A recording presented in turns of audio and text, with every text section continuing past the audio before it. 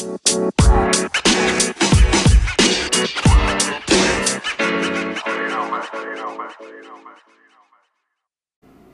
is God calling you to be? What is your purpose? Who is God calling you to be no matter the season of life that you find yourself in, no matter the joys and concerns, whatever is swirling around? Who is God calling you to be this day and every day? And we ask that question in all kinds of ways. We're asking that question every time we are struggling with, does it even matter what I do? Does it even matter if I'm helping out? What's the purpose of me being here? We ask this and struggle with this because it's tied to our belonging. Because all of us, and I said this last week, all of us just want to be loved and to belong. And so as we dig into this question of who is God calling you to be this day, each and every one of us, we're going to look into Acts, the 2nd chapter. And Acts 2 is tied to the celebration of Pentecost. In fact, you can probably see behind me a little bit of what we've got going on here in the sanctuary this morning of going, all right, we are going to celebrate. And Pentecost is all about the celebration of who God is calling us to be individually and as a community, as a church. It is understood that Pentecost is like the birthday of the church. And it is tied to the Holy Spirit, the Spirit of God.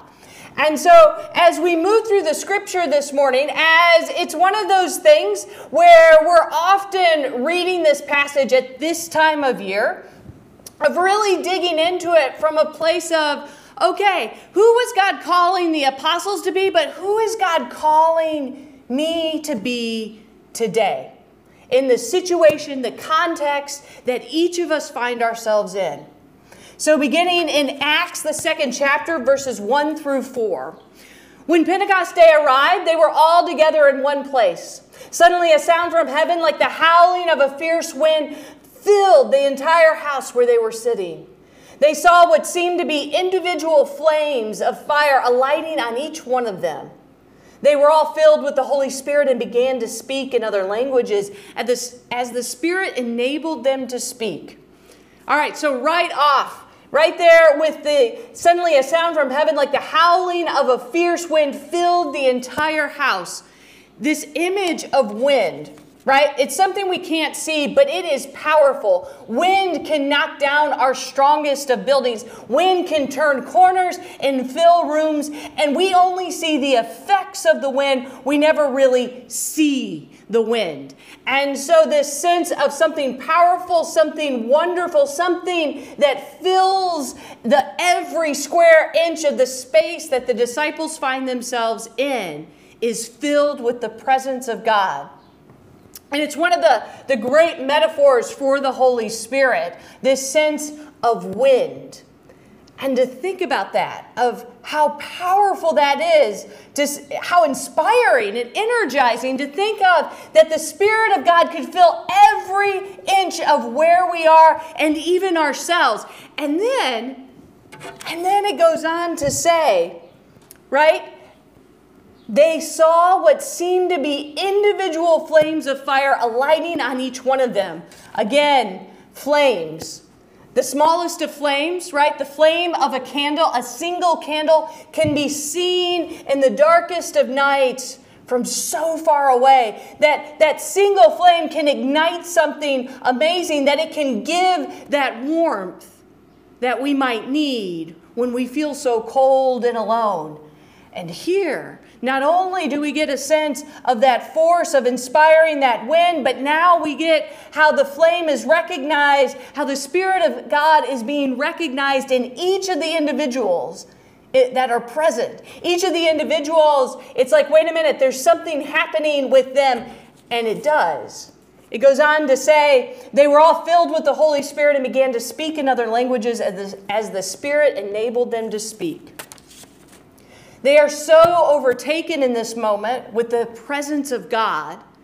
They are so filled that at this moment they actually begin to speak. They begin to communicate in new ways. They are so filled with the Spirit of God they are communicating with one another in new ways, in ways that are unexpected, that had not been realized before. And to think about that for ourselves, of who is God calling us to be? That whoever God is calling us to be, however God is changing us, working in us, filling us, that there is an aspect here that who God is calling us to be will change how we communicate with one another.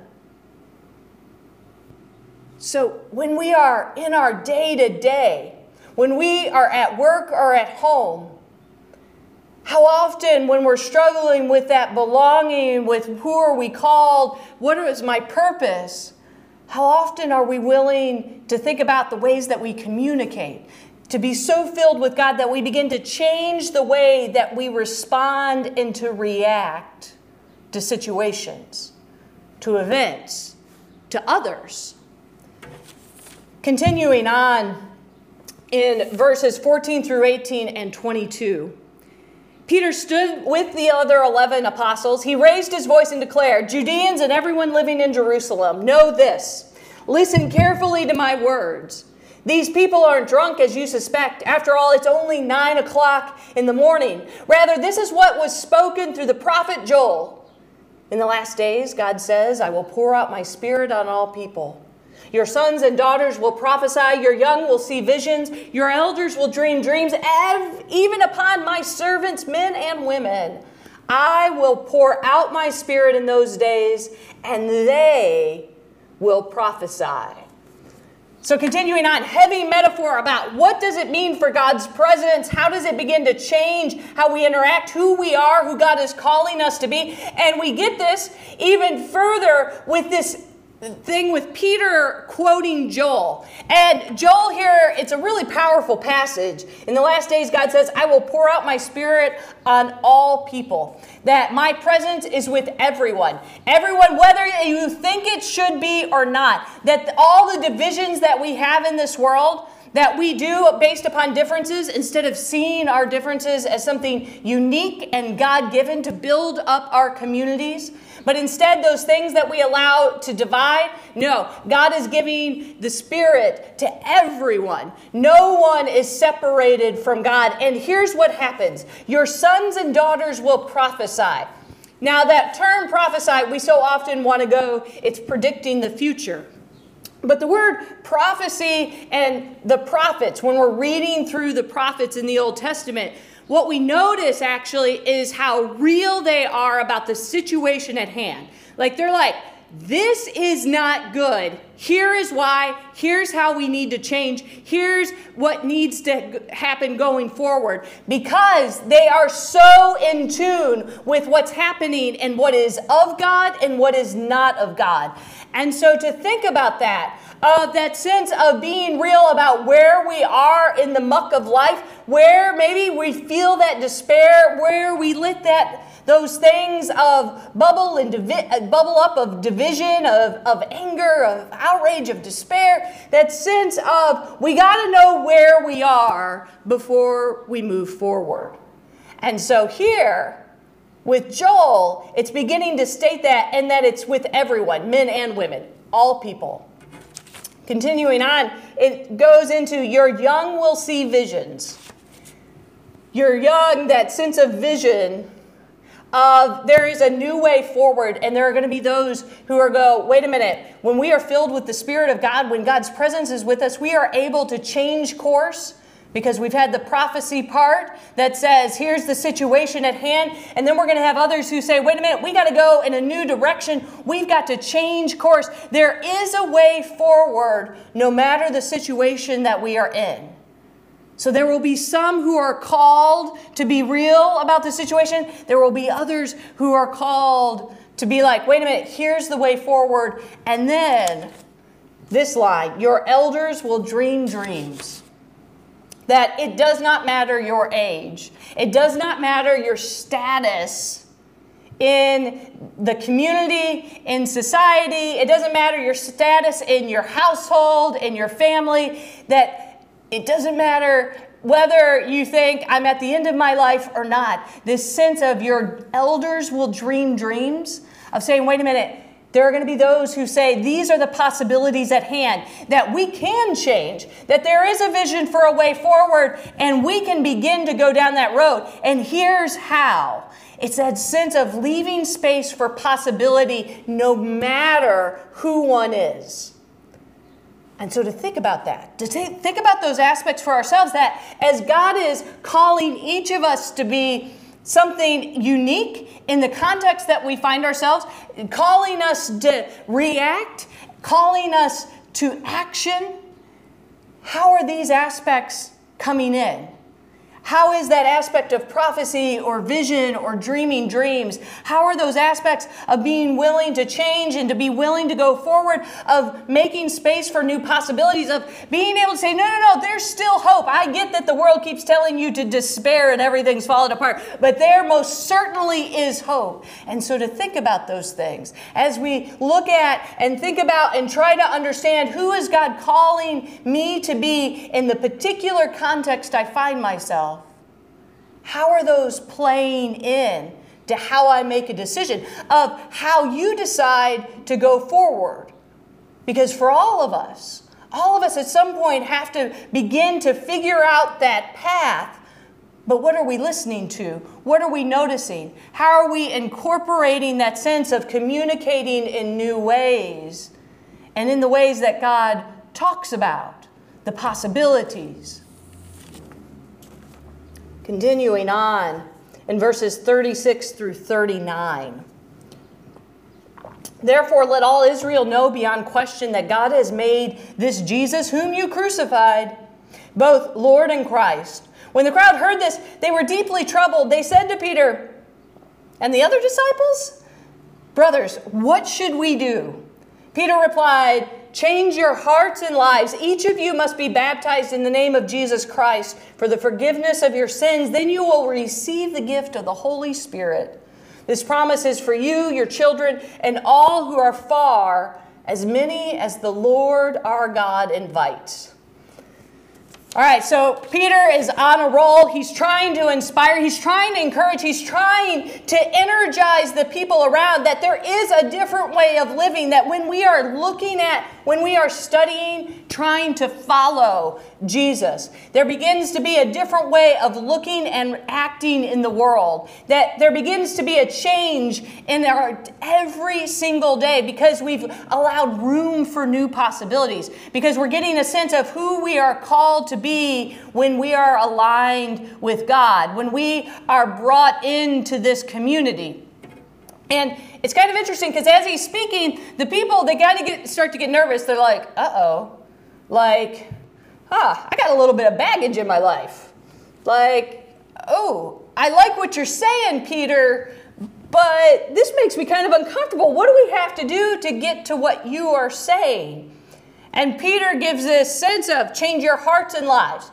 All right, so change is hard. We all know it. Change is uncomfortable. We also happen to know that in the moment, that when we're willing to do something uncomfortable in the short term, that often it can pay off in the long term. It's kind of like exercising. Like, it's not the most pleasant of thing in the moment, but long term, we know that it is good. And so this moment of going, okay, we've got to think about how in our lives, what needs to change, what needs to be changing about our practices, our behaviors, the way that we are moving in our jobs and our homes, what needs to begin to change. And then he says this, each one of you must be baptized in the name of Jesus Christ. That sense of baptism. Baptism is all about community. It's a sign and seal of God's grace that we are part of a community. Because it can be daunting to think about changing our lives, going at this world alone, right? Because we all want to belong. And so here, baptism is actually an invitation into community of saying, wait a minute, we're going to encourage one another, we're going to help one another because it's tied to the way Jesus lived. It's tied to the way that Jesus was like, hey, you guys need to love one another. You guys need to be that healing presence in the world. You need to be strengthening one another. That sense of he was always feeding, strengthening people, bringing people together. And so here, Here, Peter's like, okay, here's some ways to do it. Here's at the very beginning of thinking about who are we surrounding ourselves with? Who are we making sure that we are in community with? And then it goes on to say, for the forgiveness of sins.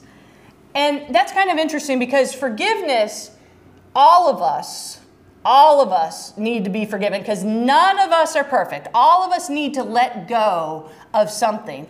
All of us are also challenged to forgive others, to forgive situations, to let go of. And then this sense for sins, for the forgiveness of sins, sins just means mark. Those things that mark our lives. To be able to let go and say, wait a minute, the baggage of my past is no longer going to dictate my future because I am connected to this community. I belong to Christ. I belong to the one who says grace is constantly extended. Last week I gave the way Brene Brown has defined grace is grace means that all of your mistakes now serve a purpose instead of serving shame. That's sense of we get to be invited into something that really is life-changing. And so we begin to take these little steps. And so as we're thinking about who is God calling me to be, who is God calling you to be this day? How do these things begin to play in? What are the things we need to let go of? What are the things we need to be like, wait a minute, I need to be surrounding myself with different people. I need to be surrounding myself with those who are very intentional about being that encouragement, about saying, wait a minute, we got to focus on love and not the despair, not the division, not the anger and the outrage and how everything is falling apart. But instead, how are we focused on saying, wait a minute, we all belong, we are all worthy and loved by God? Be part of a community that extends grace and forgiveness to one another, that says the marks of our lives do not have to define us any longer. They now serve a purpose for something amazing. They now serve a purpose in the way we can encourage one another. Continuing on in verses 40 through 43. With many other words, he testified to them and encouraged them, saying, be saved from this perverse generation. Those who accepted Peter's message were baptized. God brought about 3,000 people into the community on that day. The believers devoted themselves to the apostles' teaching, to the community, to their shared meals, and to their prayers. A sense of awe came over everyone. God performed many wonders and signs through the apostles. All right, so we get this sense. Peter, he's trying to encourage. With many other words, he testified to them and encouraged them. That everything he's trying to do is trying to encourage them in a new way of living and being, of saying, wait a minute, who is God calling you to be in this time? With all of these amazing things, these gifts, these abilities, these blessings that God gives us, these ways that God shows us through the life of Jesus to live. He's encouraging them. And then this line, and maybe this sentence kind of stopped you and you were like, wait a minute, what? Be saved from this perverse generation. All right, so to be saved is connected to this sense of, wait a minute, we can turn away from, which is actually the definition of repentance. We can turn away from, and we don't have to allow certain things to control us any longer. So what should we be leery of? Who do we need to turn away from? Who do we need to say, you know what, I don't want to be a part of that anymore? Is it we turn away from those who are consumed by greed and by power, by using power to manipulate? Are we turning away from those who say it'll never get any better? God can never cross these divides. Are we turning away from those who sit in despair or are only concerned about living in the past? Are we turning away from those who are all about, well, if it's good for me, that doesn't mean I think you should have it? Are we turning away from those who are absolutely willing to accept grace for themselves but refuse to extend it to anyone else? Who are we turning away from that is really detrimental and toxic to our lives? And what are we turning to? What are we willing to devote ourselves to? Because it goes on. It's about recognizing of what we need to leave behind, be saved from this perverse generation, but it also has us turning to. The believers devoted themselves to the apostles' teaching, to the community, to their shared meals, and to their prayers. So they're like, wait a minute, okay, how do I begin to live this? This isn't a one day, I got it, I checked all the boxes, but instead it's like coming into community and saying, how can we understand this for today's time? How can we understand living Jesus' way in our home, work life, with our friends? It's about coming together as a community and sharing with one another. They shared their meals and they prayed for one another. That sense, again, of sharing of meals, that they were able to nourish and strengthen one another through their very presence, and that they prayed for each other. So a sense of what are we devoting ourselves to? That God is calling us to devote ourselves to things that actually help us thrive. It may be uncomfortable, it may be difficult in the short term, but we need to turn away from those quick fixes and begin to devote ourselves to things that are willing to transform our lives, to lead us in directions we never thought possible before. So that sense of who is God calling you to be this day? Who is God calling you to be that turns away from certain things and turns towards and devotes you to something new, to something life-giving? Finishing up in verses 44 through 47. All the believers were united and shared everything. They would sell pieces of property and possessions and distribute proceeds to everyone who needed them. Every day they met together in the temple and ate in their homes. They shared food with gladness and simplicity. They praised God and demonstrated God's goodness to everyone. The Lord added daily to the community those who were being saved. All the believers were united and shared everything. A sense of gratitude, a sense of generosity, a sense of, hey, wait a minute, we are all in this life together, and how can we encourage and support each other in ways that before they could have never imagined? Been like, yeah, no, you're not cool. You don't hold the same beliefs. You don't look like me. We're on opposite ends of the spectrum. And here, it's a sense of bringing together no matter the differences, right? No matter the differences that we have, because those differences can be used to build a unique and wonderfully strong community instead of divide it out. And so here they are coming together in generosity and gratitude. Generosity and gratitude. They would sell pieces of property and possessions and distribute the proceeds to everyone who needed them.